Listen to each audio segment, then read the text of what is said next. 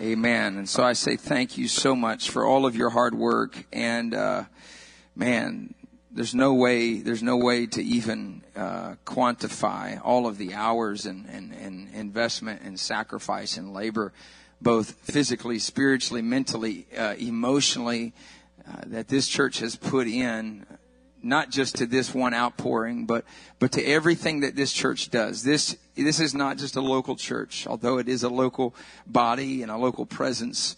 But this is a global church, and you know that. This is a global church, and that's why I love coming here, because the vision of this church is not just Palm Bay. The vision of this church is global. This church raises up leaders, raises up missionaries, and I'm not just talking about leaders and missionaries and preachers and pastors that just move away to plant another church in another city, state, or country, which you do that, but this church raises up leaders from within that feel a burden to stay here.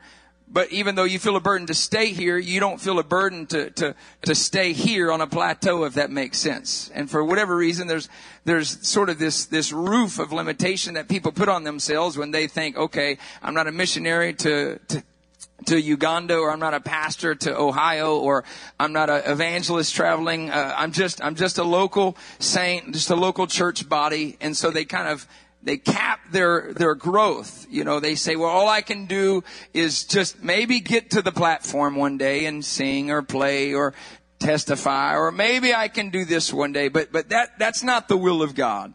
This is not the finish line. The platform, in fact, of this sanctuary is the smallest platform of this church. Did you know that? You didn't get that. The platform here in this sanctuary is actually the smallest platform that this church has.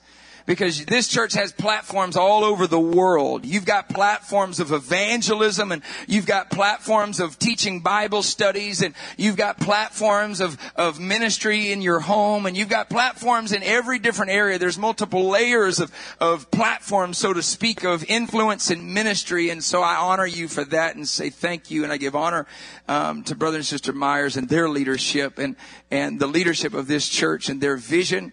And I was on the phone for about an hour yesterday to Brother Myers, and I got off the phone and was talking to my wife about the things that God is doing, and with this crusade and Global Harvest in Motion and other things. And I was just telling him, man, I love the Myers, and I love the leadership of this church, the Richies, and so many leaders, because this church doesn't just think. This church doesn't just have good ideas. There's a lot of good visionaries out there. And the Bible does say where there is no vision, the people perish. But there's a lot of people with vision, but if you don't do something with that vision, you might as well just throw it in the garbage. But what I love about this church is that this church and the leadership, they see a vision, and it's kind of fuzzy sometimes. It doesn't even fully make sense. It's not clear. You know, the Bible says we see through a glass darkly, and we just think, man, I think that's God. Let's just figure it out. Let's just try it out and see if it is God or not, you know. This church kind of has a mentality that says, I'd rather do something and do it wrong than to do nothing at all. This church has a mentality that says, I'd rather go do something the wrong way than to play it safe and just sit on a pew and never do anything at all. This church kind of has the spirit of Simon Peter that says, I might sing, but I'd rather take a few steps and say, at least I got out of the boat. What did you do? Amen, amen, amen. I'm going to get into a couple of things here, but I want to start by reminding or reiterating, I was here for 3 months last year, January, February, March, and so I want to reiterate, and I know many of you probably weren't in the class, the small group class that I taught for 10 or 11 weeks, whatever it was. And so I reiterate, this is a reiteration for those that were a part of that class, and this is new maybe to some of you, but I want to stress, regarding this Holy Ghost outpouring, I want to stress something very, very important. I believe that our success is not defined this week by how many people get the Holy Ghost. That's great. I want them all to get the Holy Ghost. I want 100. I want 100,000 to get the Holy Ghost. But whether we have 1, 100, or 1,000, we're not going to come back next week and God say, oh, you only had 1? All right, well, I'm not going to bless you this week. If you had 5, I would have given you a little bit more. If you had 100, I would have given you a little bit more favor and blessing. I would have blessed your family a little bit more. I would have put a little bit more in your tax return this year coming up. The success of this week is not determined by how many people get the Holy Ghost. In Luke chapter 10, I won't go there. I'll just paraphrase, and you just believe me and just trust me. Or you can go there tonight and read it yourself. In Luke chapter 10, we find the barometer of success according to the kingdom of God. And when he sends out 70 and he sends out the 12 to go do, in essence, what we're about to do, he sends them into the world, and he sends them to be the first apostolic evangelist, missionaries and preachers. And they went out teaching Bible studies, and he didn't even go with them. They came back and they were rejoicing, the Bible says. And according to Matthew's record, that they did 4 types of miracles. They healed the sick, they raised the dead, they cast out demons, and they cleansed the lepers. That's something to rejoice about. Woo! Can you imagine? Next Wednesday night, next Sunday after this crusade is over, you can say, hey, how many dead people did you raise at that high school football field? 3. How about you? 4. There's always that one person that wants to one up, you know. I raised 4 from the grave. Yeah. That would be something to rejoice about. I remember we saw a man healed last year out of a wheelchair. We saw just in a couple of services, we saw 46 people filled with the gift of the Holy Ghost, but that doesn't count all the people that were filled with the Holy Ghost with the training and evangelism and investment that was going into that outpouring. And so we saw much more than 50 or 60 people filled with the Holy Ghost, because as we were doing evangelism every week leading up to the outpouring, we were seeing people filled with the Holy Ghost every week from those efforts. Amen. But that wasn't the barometer of success for Jesus in Luke chapter 10, because they came back shouting, dancing, running the aisles, rolling on the floor, saying, hey! They said, even the demons were subject to us in your name. And Jesus in essence says, yeah, I know. Because I was there when I saw Satan fall like lightning from heaven. I know he's subject to you in my name. Isn't that amazing? I didn't have to be there. You just used my name. And the demon said, what do you want? I'll obey. But he says, don't rejoice over this. Don't rejoice in this. He says, rejoice rather that your names are written in heaven. And I find it very interesting and essential that Jesus refers to their names being written in heaven only after their feet had been out in the world. Rejoice that your names are written in heaven. Woo! It's pretty awesome. So when we come back next week, there should just be a praise break of East Wind Church. This should just be a pause. I'm giving a challenge to the praise team. This should just be a praise break. Yes, we rejoice over those that get the Holy Ghost. Yes, we rejoice over those that get deliverance and direction and healing in their body. But I'm going to rejoice that my family's name has been written in heaven, because I'm more than a pew warmer. I'm more than a church junkie. I'm more than an East Wind member and attendee. I am an apostolic man of God. I am an apostolic woman of God. I am reaching for the lost. I am reaching for the hurting. I am testifying of the gospel of Jesus Christ. Woo! He said, rejoice that your name is written in heaven. That's something to rejoice about.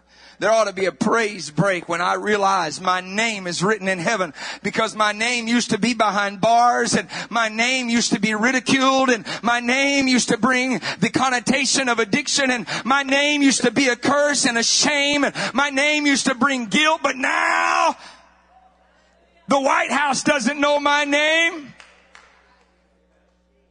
The arenas, the sports arenas, the Miami Dolphins, or the, Seminoles, whatever. They don't know my name. They don't run out with my name on their uniform. But your name is written in heaven. That's something to rejoice about. When I think of the goodness of Jesus and remember that my name used to be in the gutter, my name used to be in the valley, my name used to be, but now my name has been delivered because of His name, the name that's above every name, that at the name of Jesus, every knee will bow, every tongue will confess because of His name, the name above all names, the name where the righteous run therein and are safe. My name is written in heaven.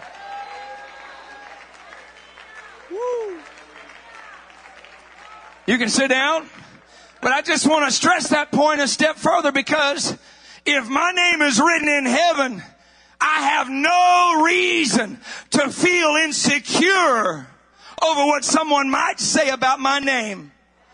When I step out by faith for the first time at Palm Bay Outpouring and say, I never prayed anybody through the Holy Ghost, but I'm going to give this thing a try. There should be no reason for me to think, but what if it doesn't happen? And then what if they talk about me? And what if they say this about my name? And what if they ridicule my name? Go ahead, say what you want to about my name, because my name's written in heaven. The Bible says in the next verse that in that same hour that Jesus rejoiced. Look up how many times in your Bible you find Jesus running the aisles. It's not very often. In fact, it's just one time. And here we find Him rejoicing. And then you read the context and He begins to rejoice and says, Father, thank you for not giving this word to the wise and the prudent. The word of what? The word of going out into the world. He had called them and sent them into the world. And He says, thank you for not giving this word to the wise and prudent. The prudent. We have a lot of prudent Pentecostals in other churches. Not this one, the other church. Just somebody say, the other church. Not this church. And when you say the other church, you kind of think, oh yeah, we know. There's a lot of prudent Pentecostals. You know what prudent means? It means cautious and careful. They always play it safe. And because they always play it safe, they may never fail, but they never advance either. That's why I said earlier, I'd rather do something and fail than to do nothing at all. Because God's not looking for my performance. He's looking for my effort. And so Jesus rejoiced. The context of His worship was the fact that this word of going to a high school football field was not given to the wise and the cautious and the careful. It was given to a bunch of crazy apostolics like us. Oh, I forgot it's Wednesday night. We ain't crazy on Wednesday night. He said, I'm not going to give it to the ones who have to just, sit in the right seat and have to do it just right. And please don't step on my shoes and I just polish my... No. I am apostolic. I've been called out. I'm peculiar. I'm chosen. I'm a royal priesthood.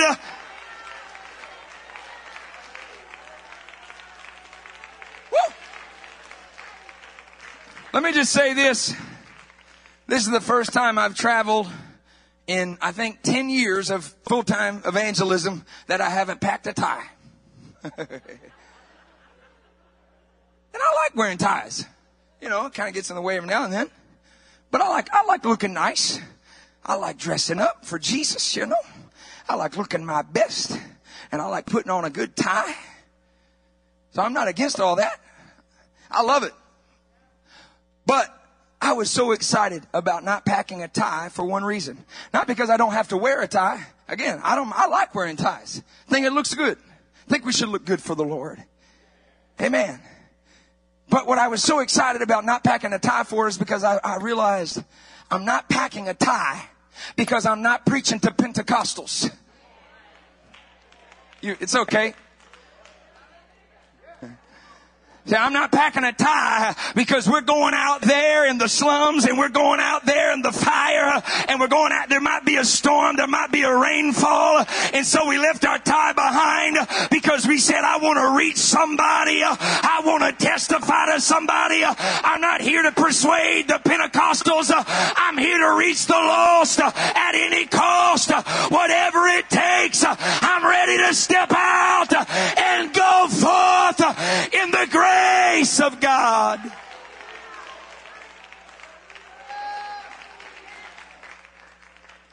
So our success is not how many people get the Holy Ghost. The success of Jesus, or at least his barometer of success, was not how many people are coming to church.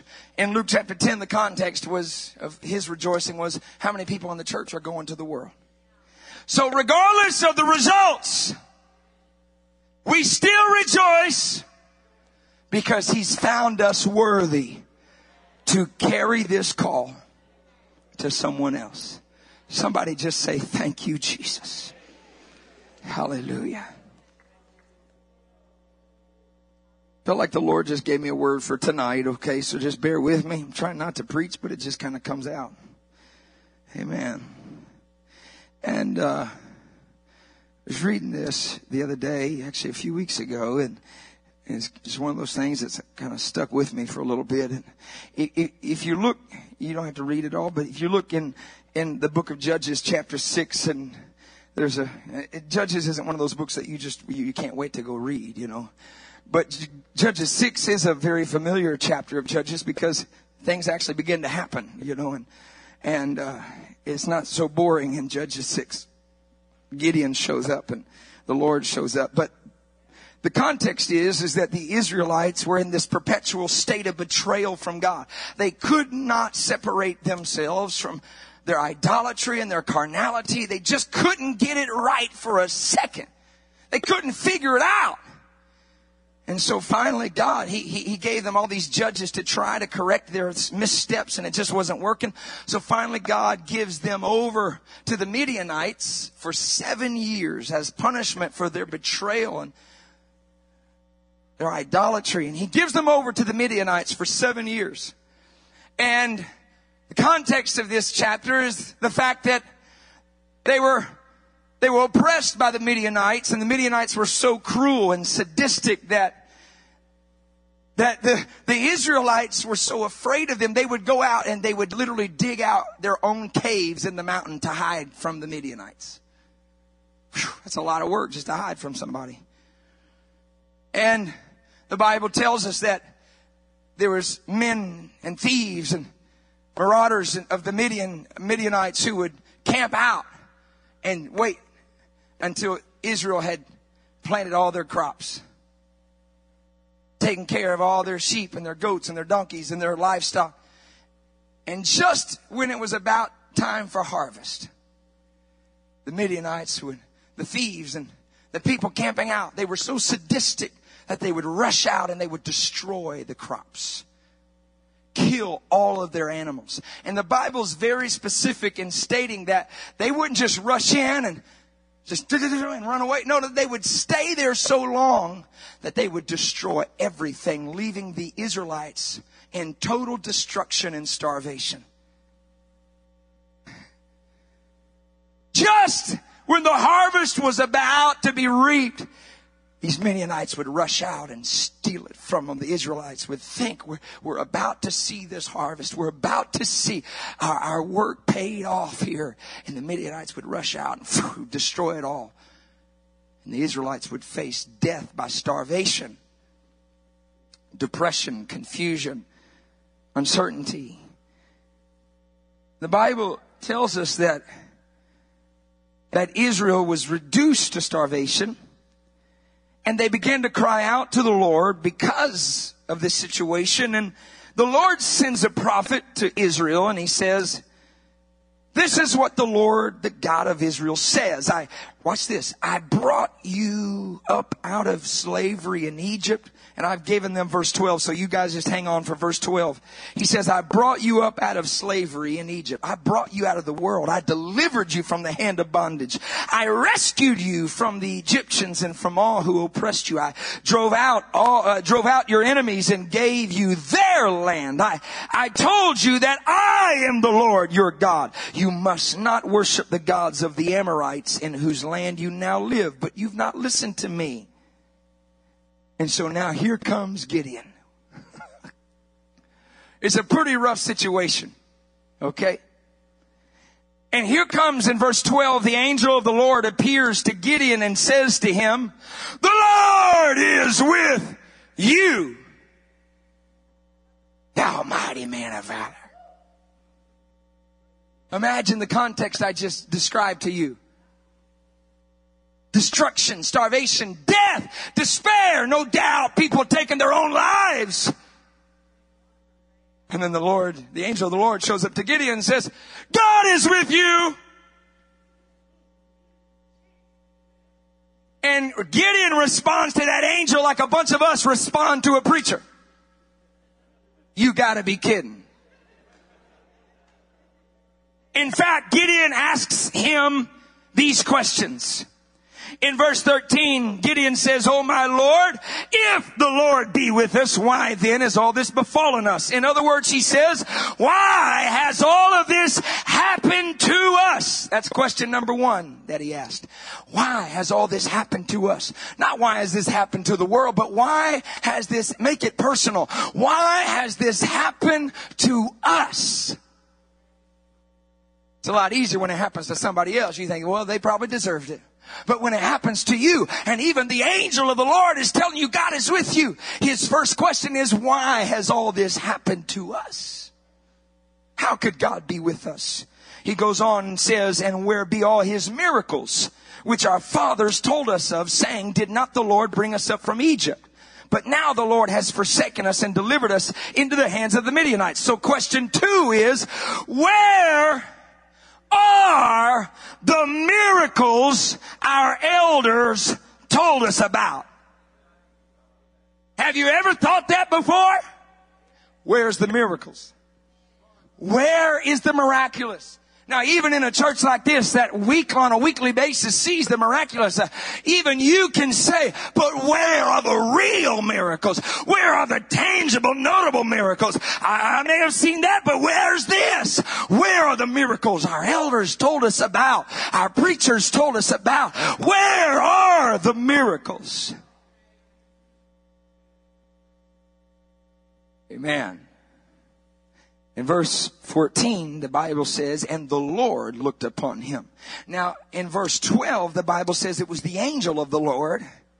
And now he's got the Lord looking at him.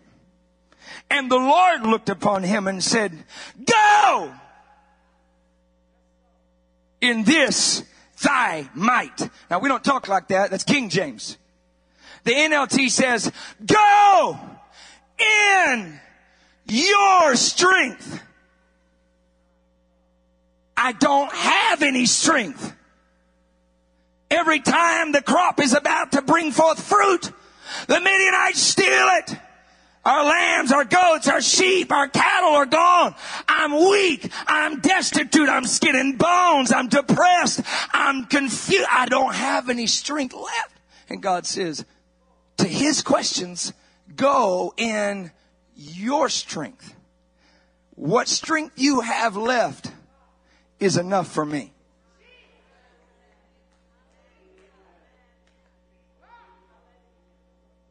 Woo.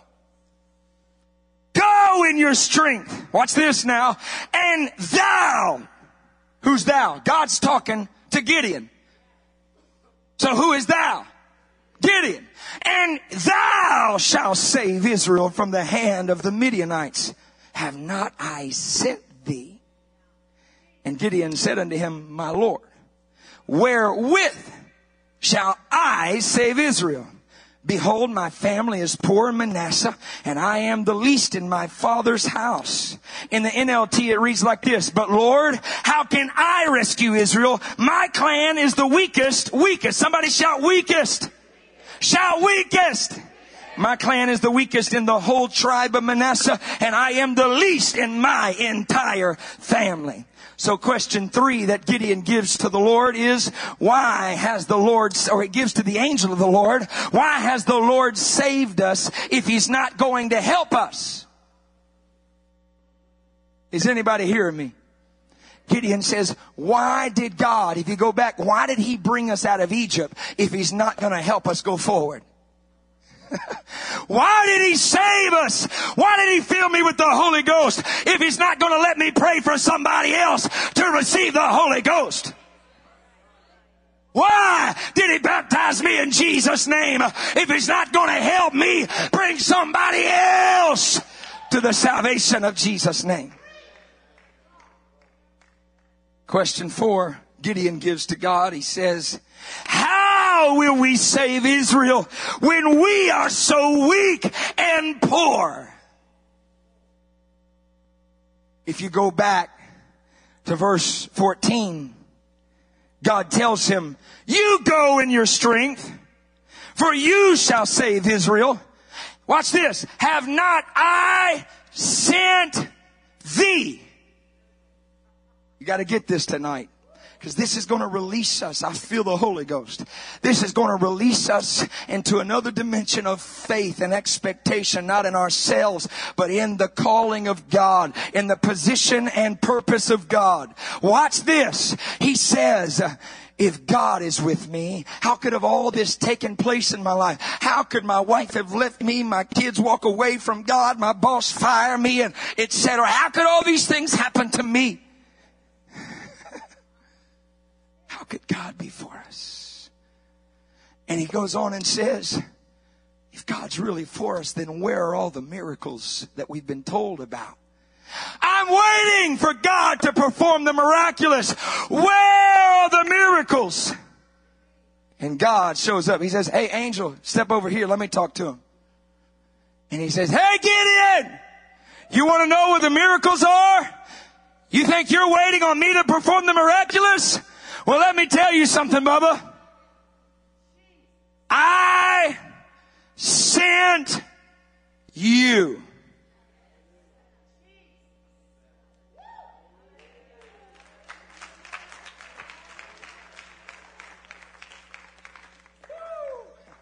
That's answer number 1. I sent you. I wish you'd turn to your neighbor and say, stop waiting on God. He sent you.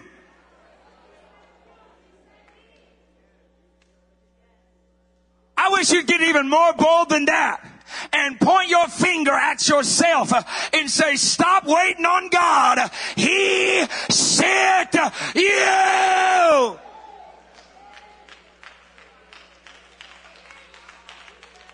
Woo. He said, and secondly, he said, go in the strength that you have. You think you don't have strength? You think you're weak? Well, I got news for you. You've got enough strength. You stop asking for more power. You've got Holy Ghost power. Stop asking for more revelation. You've got the revelation. Hear, O Israel, the Lord our God is one.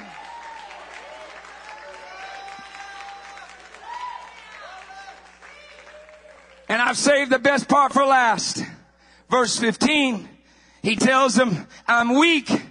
And God tells them, use the strength you've got left. Verse 16, and the Lord said unto him, surely I will be with you. Answer number 3, I will be.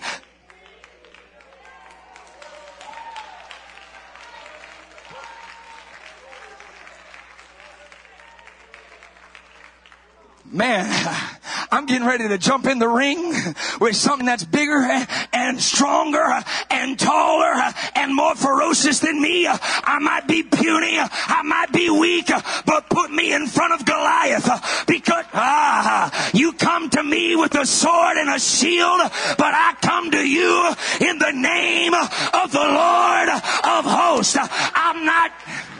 I'm I'm not going out there by myself. God's going to be with me. I'm not praying for anybody by myself.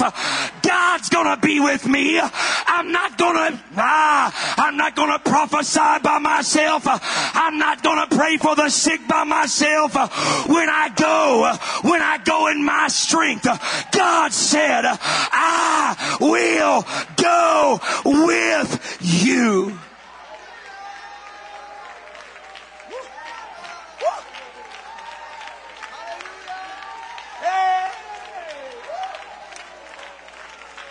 I'm not stepping out by myself. It may look like I'm walking in my weakness, but wait till I lay my hands on the sick. And when I say in the name of Jesus, He says I'm there. When I say by the authority of the Word of God, the Lord shows up. For where 2 or 3 are gathered together in my name, there am I in the midst of them.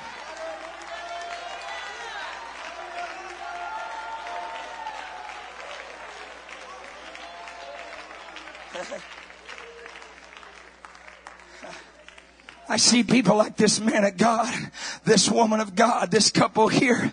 I see people sitting in that pew or sitting in your seat in that folding chair on that football field, sitting there saying, man, this is pretty cool. Never been to anything like this.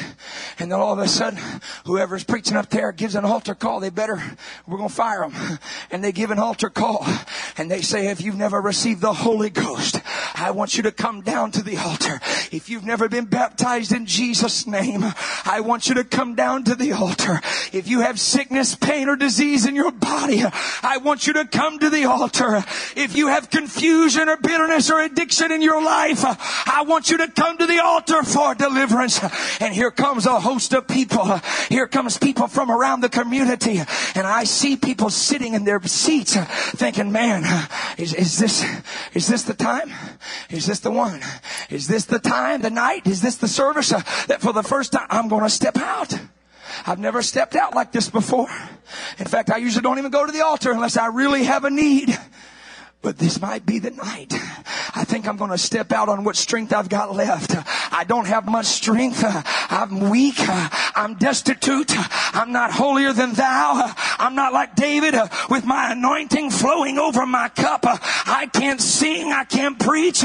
But the Lord said the miracles are waiting for you to go. I'm about to release the miraculous. When you get up and take a step of faith, I sent you. I called you. I'm bringing you out so that I can reveal my power in you. You're waiting for the miraculous. God says, I'm waiting on you. I'm waiting on you. I sent you. I called you.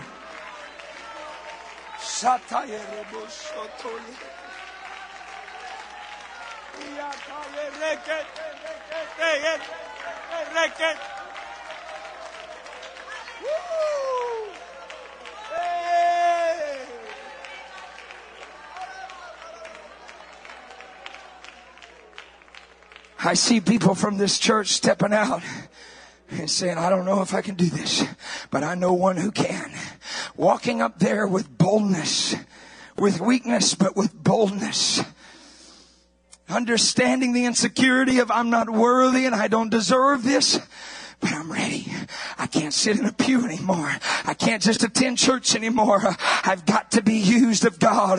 I got to do it. Paul told Timothy, I've got to stir up the gift of God that is in me. The Holy Ghost is in me, but it's been lying dormant for too long. I'm ready to activate it. I'm ready to stir it up. I'm ready to turn this city upside down. I'm ready to see tens of thousands of people filled with the Holy Ghost. I'm ready to see a global harvest. I'm ready to see billions filled with the Holy Ghost.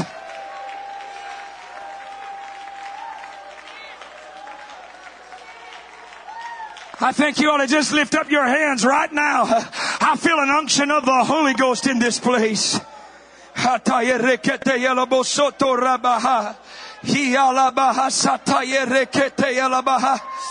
Shataya rabahataya reke.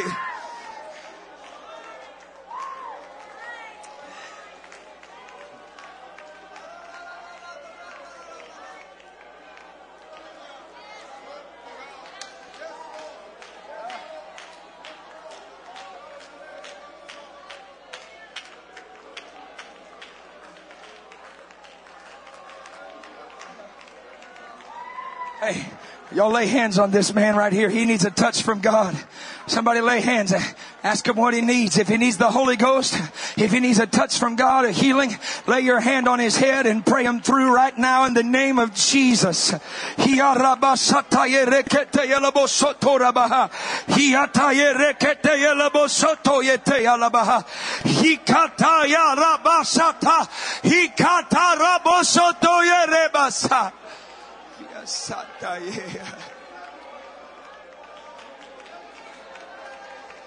Woo!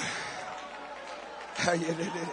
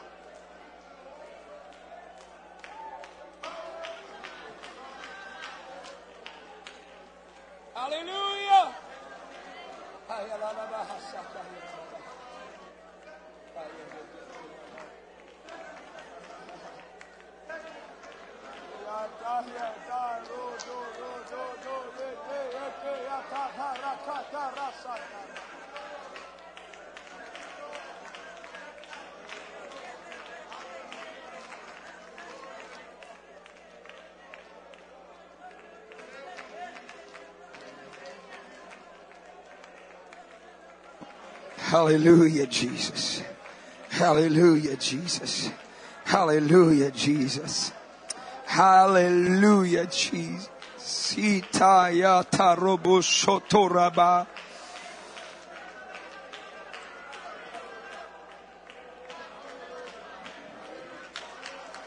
I want you to look at this real fast. And then we're going to just have a time of prayer. I want you to look at this for just a second. Hallelujah. I want you to listen for just a second. Amen. Amen. Hallelujah. Hallelujah. We all know, remain standing. I'll take 2 seconds here. And then we're going to pray. But we all know the Great Commission is found throughout the Gospels. Matthew, Mark, Luke. It's in the book of Acts. We know that Jesus called them to the Great Commission. But what we do as Christian believers is we allow the Great Commission in our minds to be exclusive to the great Christians. If we don't understand the great context. And the context of the Great Commission, see, the Great Commission is Matthew 28:19. The great context is Matthew 28:16. The Great Commission is Mark 16:15. But preceding that in Mark 16:14, you find the great context. And if you just not even study it, you just read it, you find that first of all, there's only 11 disciples there at the resurrection final discussion that Jesus has with them. Only 11. Because one of them, they've all betrayed him. They all betrayed Jesus. But one of them was so eaten up with guilt that he commits suicide. And these are the men in whom Jesus has given his call to turn the world upside down to. And they all betrayed him just a few days before. Jesus shows up knowing this is my last chance to convince these guys. Matthew records in Matthew 28:16-17 that they went to where Jesus told them to go. And when Jesus shows up, the Bible says that they worshiped him, but some doubted. How could you doubt after all you've seen over the last 3.5 years? All you've heard over the last 3.5 years. You slept near him around a campfire. You watched him feed 25,000 people. You watched him raise Lazarus from the grave. You watched him raise himself from the tomb. And you're still doubting? Sound familiar? I deal with it on a daily basis. That I believe, but help my unbelief element. They're doubting. How could you possibly be? You got to see him in the flesh. And not only that, you got to see him in a resurrected body. And the Bible says that at one point he opened their minds to understand all the scriptures. And they still doubted. And Mark records it this way, that the 11 appear to Jesus.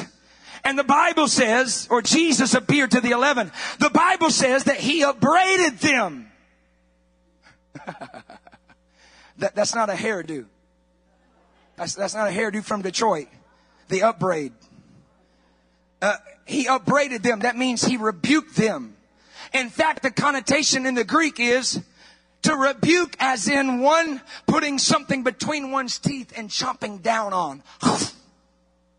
He was angry. He upbraided them because of their unbelief. So they doubted, they had unbelief, they had and their hardness of heart. I don't have time to tell you why they had hardness of heart. I'd love to preach on it, maybe next time. But it says because they believed not them which had seen Jesus after he was risen. In other words, I'll just tell you real quick. They would not believe someone else's testimony because they saw their testimony as inferior to their own. Because they didn't have an experience with Jesus like they had. Well, you don't know the full truth like we know. You haven't experienced him like we do. So I'm not going to listen to your testimony. And they were bitter in their heart. And they had unbelief in their spirit. And they were doubting. What would you say to these guys if you were Jesus? Matthew records it. And Jesus tells them, you don't have to keep going back and forth. He says, I have all power in heaven and in earth. That's his next statement to these guys after rebuking them.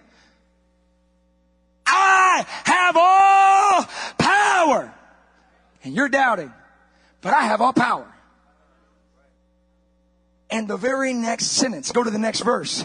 Matthew or Mark 16 and 15. If I was Jesus, I would have told them, go home or go sit on a padded pew in a Pentecostal church and don't ever do anything else. You're doubting. You got bitterness. You got hardness in your heart. But he looks at these guys that should never doubt and says, go ye into all the world and preach the gospel to every creature. For he that believeth and is baptized shall be saved, and he that believeth not shall be damned. And these signs shall follow them that believe. In my name they shall cast out devils. They shall speak with new tongues. They shall take up serpents. And if they drink any deadly thing, it shall not hurt them. They shall lay hands on the sick, and they shall recover. Now watch this. This is what amazes me. Look at the next verse. The Bible says in verse 19, so then after the Lord had spoken to them, he disappeared. He's looking at his final church, not his only church, 11 dudes. He ain't got an east wind. He's got 11 guys who are doubting, unbelieving. He gives them one little 2-minute sermon and says, peace out, guys. I'm out of here. You got it.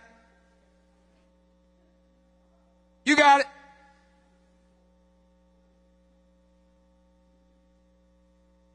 In my opinion, Bishop Myers will set me straight, but in my opinion, this was the number one thing Jesus did to empower them in his entire ministry. See you later. It's your turn.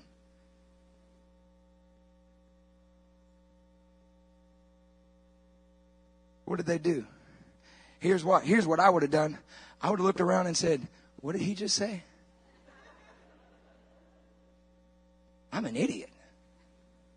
I'm a failure. I mean, I can't catch any fish. Matthew's over here. I'm a crooked tax collector.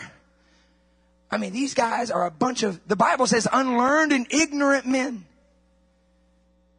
The Bible says in the next verse, and they went forth and preached everywhere. The Lord working with them and confirming the word with signs following.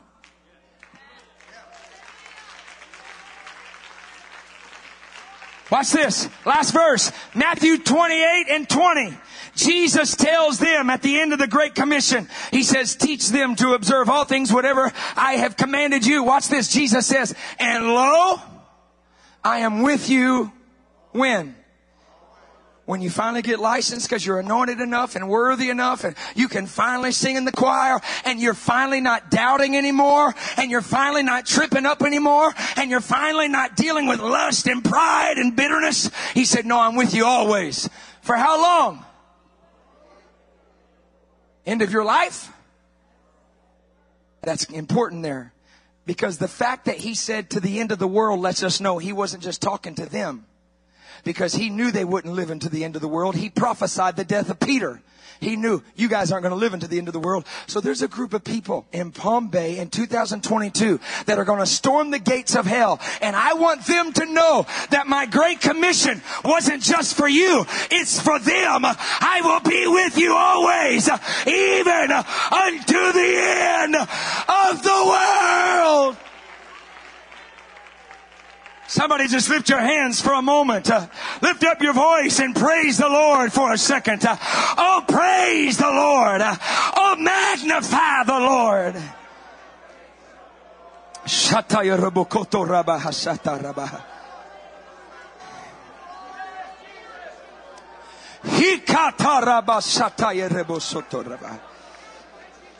Okay, listen. Now, I'm going to give 2 seconds of instruction. When our preachers finish preaching, and we're not preaching long, we're going to preach about 10, maybe 15 minutes. Believe that or not, we are. We're going to preach very short. Somebody else will come up to harvest. In other words, someone will come up to give instruction for the altar call. And that person that comes up to give the instruction for the altar call will give instruction for altar workers to come stand, guess where? At the altar. You got it. At the altar. And turn around and face the audience. What you don't realize, maybe you do, is that the more people who come down, the greater the flow of momentum that is given to the altar. It's scary for a 12th generation Pentecostal with the biggest bun on her head to sit in her pew and say, I want to go to the altar, but there's no one up there. It's terrifying for anybody to say, nobody's up there. Well, not everybody. I'm kind of crazy. You know, some of us are crazy. We'll go anytime. But for most of us, we think no one's up there yet. Think of what would happen if we had 150 altar workers just send this spiritual shockwave of momentum, just this tidal wave towards the altar. Now, you're the awkward one if you don't come. So when the harvester gives instruction and they say, I want our altar workers to come line up. I want everyone in this room that is filled with the gift of the Holy Ghost, with this evidence of speaking in other tongues, and baptized in Jesus' name. Nobody in here is perfect. Nobody in here is worthy. We are earthen vessels, chosen by God. That's it. I want everybody that's in this room at that moment to come to the altar and to turn around and stand there, not with faith in yourself, but with faith in the call of God, knowing that when I go with the strength I've got left, God said the miracles are waiting for you to go. The miracles are waiting. They are ready because I sent you.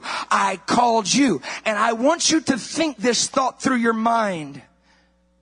God's going to use me to bring a miracle to someone else. And if I don't go, they might not get their miracle. We say the saying, go big or go home. I really believe that it's time for the church to go big. Because if we don't go big, they might go to hell. And we've got to go big and say, God, I don't have a lot of strength, but your word says you've called me, you've sent me, you've chosen me. So I'm just going to take a step of faith. So we're going to practice this right now, okay? The only thing we're not going to do tonight is, let's just do it. Let's go big. You didn't know what I was going to say, but I just changed my mind. I'm going to be Dylan. Brother Dylan, you ready? You ready? On the spot? He didn't know we were going to do this. Okay? So I've preached. It's the biggest miracle of my life. I've preached a sermon for 10 minutes. I'm about to hand it over to our harvester, Brother Dylan Morgan, in just a second. He's going to come up here and he's going to give instruction. He's going to give a Holy Ghost altar call here tonight. Here tonight. And he's going to ask for altar workers to come who are filled with the Holy Ghost, speaking in tongues, baptized in Jesus' name. And then he's going to give the prayer of faith. And what we're going to do is, if there's no one in here that needs the Holy Ghost, we're going to pray for each other as if we're praying for someone to receive the Holy Ghost or be healed tonight. Is that okay? Are you ready? Can everyone stand that's capable to stand? And I've just preached the best sermon this world's ever heard. And why don't we just take a moment and lift up our hands where we're standing for a moment and give glory to God for the word of God that's been given to us. Somebody just lift up your voice for a moment and just give praise to God for his word in the name of Jesus. It's like in the crusade. Do it. All across this house, let's lift our voices one more time right now. Let's create an atmosphere of faith. I'm asking right now for all of East Wind's altar workers. I want you to make your way to this altar right now. If you're in this place and you are an altar worker, you're filled with the baptism of the Holy Ghost, baptized in Jesus' name. I want you to make your way to this altar right now. Come on. As you're coming to this altar, I want you giving praises unto God right now, continuing to create an atmosphere of faith and anticipation for what the Holy Ghost is about to do in this service. That's it. That's it. If you have the baptism of the Holy Ghost with the evidence of speaking in a new tongue, you have been baptized in Jesus' name. Let's make our way to this altar right now. Come on, that's it. That's it. In Jesus' name. In Jesus' name. In Jesus' name. That's it. There's more room. Let's press in Jesus' name. In Jesus' name. Praise God. Praise God.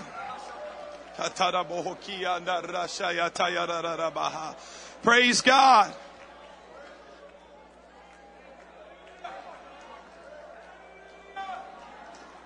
Now for just 1 minute, I'd like everybody's attention. We're going to go through the steps of repentance right now.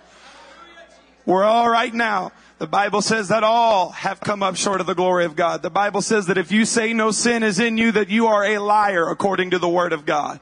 We all have sin in our life. I want us to lift our hands for just a moment, and I want us to ask God to wash us and to cleanse us of all sin right now. Lord, wash me right now with the blood of the Lamb. Forgive me of any sins that are in my life, oh God. Anything that is in my heart, anything that is in my mind, anything right now, God, that would stop the flow of the Spirit from flowing through my life. I pray right now that you would forgive me of it, God.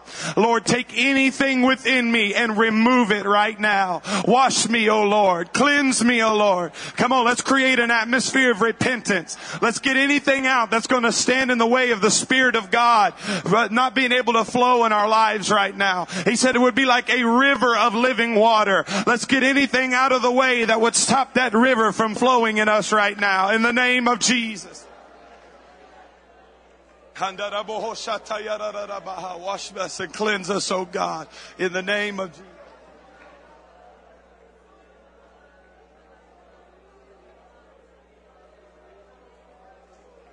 In the name of Jesus. In the name of Jesus. In the name of Jesus. In the name of Jesus. Now, I want us all to be looking up towards heaven. I don't want us looking around and I don't want us being distracted. I want us to look up towards heaven. because we don't want distraction to come. The Bible says, look up, for your redemption draweth nigh. I want every hand lifted, because that is a universal sign of surrender. That is a sign saying, I surrender unto whatever's coming. I'm surrendering to it right now. And this is what you have to realize. You can't be thinking about what you're going to eat after this and be full of faith for this moment right now. You have to be thinking that the miracle is about to take place in your life. You have to be thinking that God is about to heal the person next to you. You have to be thinking that God is about to perform a great work in the life of the person you're about to pray for right now. In the name of Jesus. In just a moment, I'm going to speak the word of faith. When I speak the word of faith, I don't want you to move until you hear the word hallelujah. When you hear the word hallelujah, which is the highest word of praise, we believe that he inhabits the praises of his people. So when that praise goes up, the power of the Holy Ghost will come down. And when the power of the Holy Ghost comes down, everything in this building will be healed. Everything in this building will be delivered. And everything in this building will be set free according to the word of the Lord. In Jesus' name. I want you to get ready. When you hear the word hallelujah, you're going to turn and you're going to begin to pray for the person next to you right now. I'm going to speak the word of faith. And when you hear hallelujah, we're going to shout with everything. And God's going to send miracles into this building right now. Lord, right now, upon the authority of the Word of God and the power that's in the name of Jesus, I loose, God, the supernatural power of the Holy Ghost to begin to heal people, to begin to deliver people, to release a fresh flow of anointing in every life that is represented here. In Jesus' name. Now, I want everybody to shout, hallelujah! Shout unto the Lord. Now I want you to turn and begin to pray for the person next to you. Miracles will happen now in Jesus' name.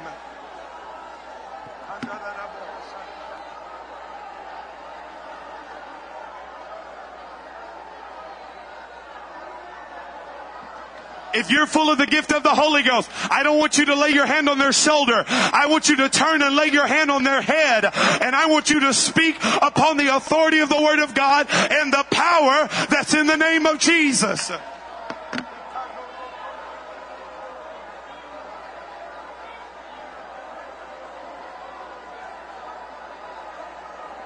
Hallelujah, Jesus. We speak authority.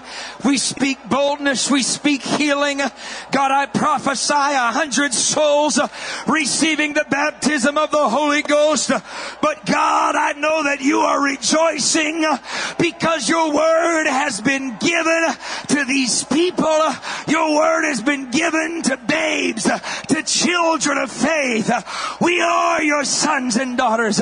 We are your children of faith.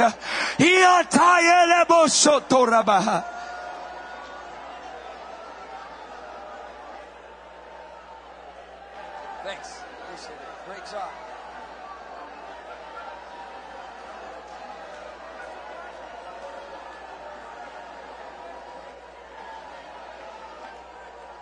Hallelujah, Jesus.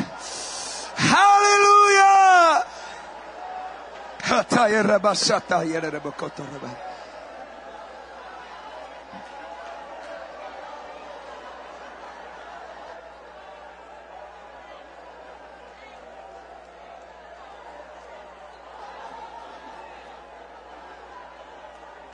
Hallelujah, Jesus. Hallelujah, Jesus.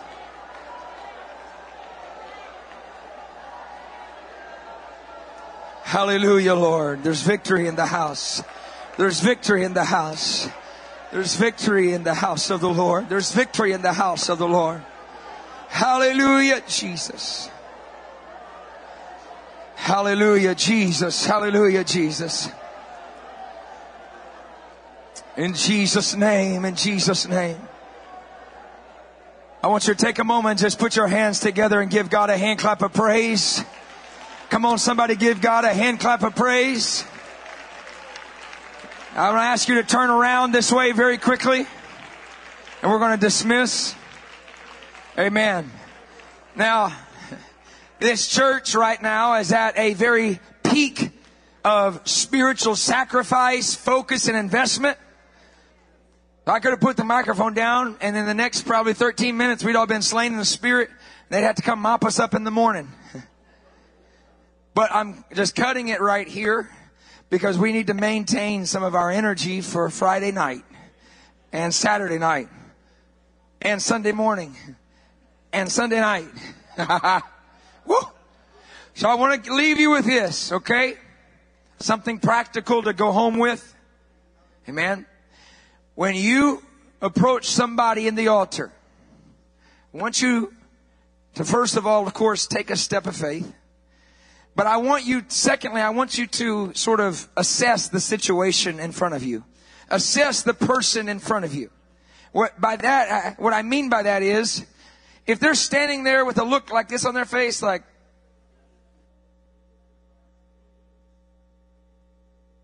confusion, most likely the best thing not to do is to go up there and start spitting in their face. Jesus! They're going to turn around and say, bye. Deuces. Like, this is as crazy as I thought it was. Assess the situation. You know? If you see confusion on their face, or if you see any kind of look of hesitation on their face, you don't have to go and just zap them in the head and scream and shout and think, well, if I don't do this, they're not going to get the Holy Ghost. Most of the time that I pray someone through to the Holy Ghost, it's after I go to them and I say, hey, what's your name? Tom. How are you today? Man, are you excited about this? Is this your first time in a church like this? Have you ever felt anything like this before? And I'm trying to get their mind off of how crazy everything is going on around them for a second. And I'm trying to show them we're normal, actually. How are you doing? Man, that's a nice shirt. Man, you must go hunting. And I'll start talking about them. Where are you from, Tom? How's it going? Tell them your name. I'm Chris. Don't say Chris. Tell them your name. Tell them something about you. Introduce yourself. Be friendly. And ask them, what do you think about all this? What are you feeling about all this? Man, I'm not sure. Do you feel God? Do you feel anything? Do you feel faith? Do you feel joy? Do you feel something? Man, I do. I feel, I don't know what I feel. It's weird. It's goosebumps. And man, I kind of started to cry earlier. And I don't know what all this is about. Have you ever heard about receiving the gift of the Holy Ghost, the Holy Spirit of God? With the evidence? No, I've never heard anything about that. Well, guess what? It's for you. You can receive God's Spirit right now. Ask them, do you have any questions?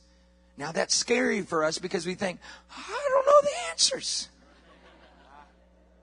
Actually, you do. I promise you do. You don't have to have some great hermeneutical approach to the Scripture of, well, point A, B, C, D, E, F, and G. You just tell them basics. This is what like Brother Robin, he taught me one time. He said, what you need to do is realize that person, although they may be ancient of days, not Tom, he's young. They may be 30, 40, 50, 60 or above, but at one time they were a child. And you almost see them as that child that they used to be. And you break it down for them in love, not throwing it in their face. Well, you got to do this or you're going to hell. No. Well, there's an opportunity, and it's called the gift of the Holy Ghost. God died for you. He loves you. He wants you to receive His Spirit. He has something. And what I do a lot of times, I'll say, hey, you can just make it up, okay? I'll just say, is there something I could pray for you about? Do you have any physical pain or anything going on in your family at home? Is there anything that I could help you pray for? Okay? Well, and you just give us something, okay? Pain. Physical pain. Okay. And it doesn't matter what their thing is. He could have said anything. Okay? I'm trying to, put this Rubik's Cube together, and I need someone to help me. And same answer. It don't matter what it is. I don't care what he said. And I care, but the answer is going to be the same. You ever receive the gift of the Holy Ghost? Because you know where physical healing comes from? The Spirit of God. The Scripture says that where the Spirit of the Lord is, there is liberty. And He He wants to heal you today. But before he heals you, he's going to fill you with his Spirit. He could have said, I need direction. I need clarity. My marriage is falling apart. Anything. Have you ever been filled with the Spirit of God? Because I promise you this, that if you let God fill you up today, he's going to give you joy unspeakable and full of glory. And God can give you the direction to help resolve that situation in your home, whatever it is. No, I've never received that. Is it something you're interested in? Sure, yeah, I'm interested. Okay, this is what we're going to do. If you don't mind, I'm going to pray for you. You just tell them in a second, and you walk them through in a way, the best you can. The same thing we've done from the pulpit. Have you repented of your sins? If they say yes, great. If they say no, walk them through repentance. And then you tell, this is just me. I like for them to claim what's about to be received. I'll say, Tom, I want you to say these words of faith with me because you've already told me you want the Holy Ghost. I want you to tell Jesus right now. So, Tom, I want you to say, Jesus,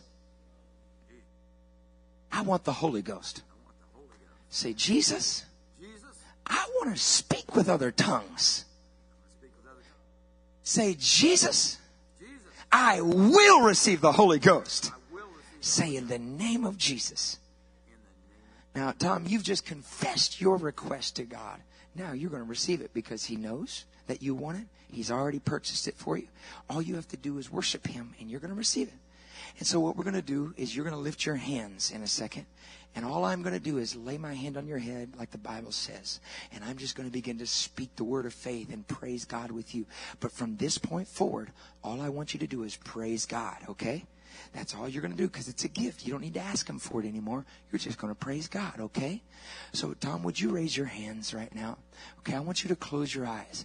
And, Tom, the next time you open your eyes, you're going to have received the gift of the Holy Ghost speaking in tongues. So what I want you to do right now is I just want you to begin to say, thank you, Jesus. And now say, hallelujah, Jesus. Hallelujah. And Tom, when I lay my hand on you, you're going to be filled with the gift of the Holy Ghost. Just begin to worship him, Tom. Hallelujah, Lord. I worship you, Lord. Here it comes, Tom. You're ready. It's going to happen right now. In the name of Jesus Christ, receive ye the Holy Ghost right now. That's it. That's the Holy Ghost. And you begin to encourage them. That's it. You're doing great. Keep worshiping God. And when they begin to speak in tongues, let them know. That's it. That's the Holy Ghost. And then you grab one of those big blue cards, right? And you shove that in their face. You grab one of those blue cards. Man, those are almost as valuable as salvation, aren't those, around here? I love it. Get him a blue card and ask him. Now, you've already encouraged him. I mean, it's obvious. He's speaking in something, that language I don't know. And so after I've witnessed it, I'll tell him. I'll say, Tom, something powerful just happened, didn't it? But I would like to hear it from you. Did you feel something happen? Oh, yeah. I felt. Did your tongue begin to shake and tremble? Yeah. Did you speak sounds you've never spoken before? I did. Well, guess what? That was the evidence of the Holy Ghost, and you'll never be the same. You'll never be the same.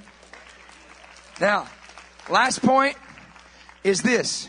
I've seen it. I'm just going to get plain, right? Y'all love me. 3 people. That's enough. By the mouth of 3 witnesses. I've seen it happen here. Someone gets the Holy Ghost, and all of a sudden, it's like they got leprosy. And they're just standing there kind of like, what do I do now?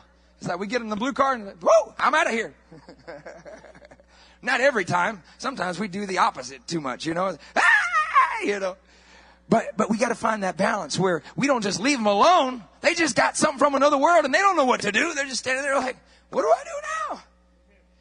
It would be awesome if it was a man receiving the Holy Ghost. We have a few guys come up and say, my name is so-and-so.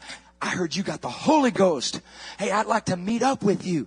You like coffee? Let's go get coffee. Or you like to hunt? Let's go hunt. You play golf? Hey, what do you do? Let's go out to eat tonight. Forget about your friends. Go up to the Toms and say, hey, you want to go get some food? I'll take you out. It's on me tonight. How much more sustenance would we have to our outpouring if we had somebody that went up to them and befriended them instantaneously. Don't let them be isolated, because they'll never come back.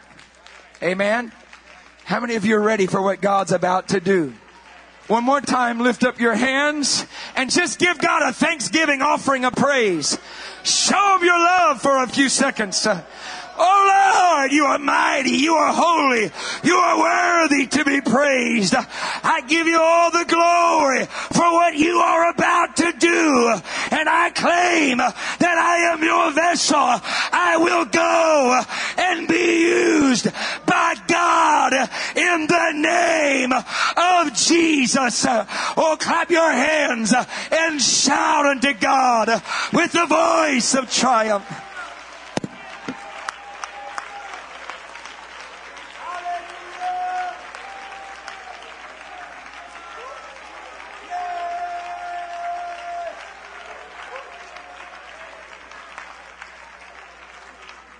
God bless you. Do I need to hand this over to anybody? We good? All right. God bless you. Greet each other in Jesus' name.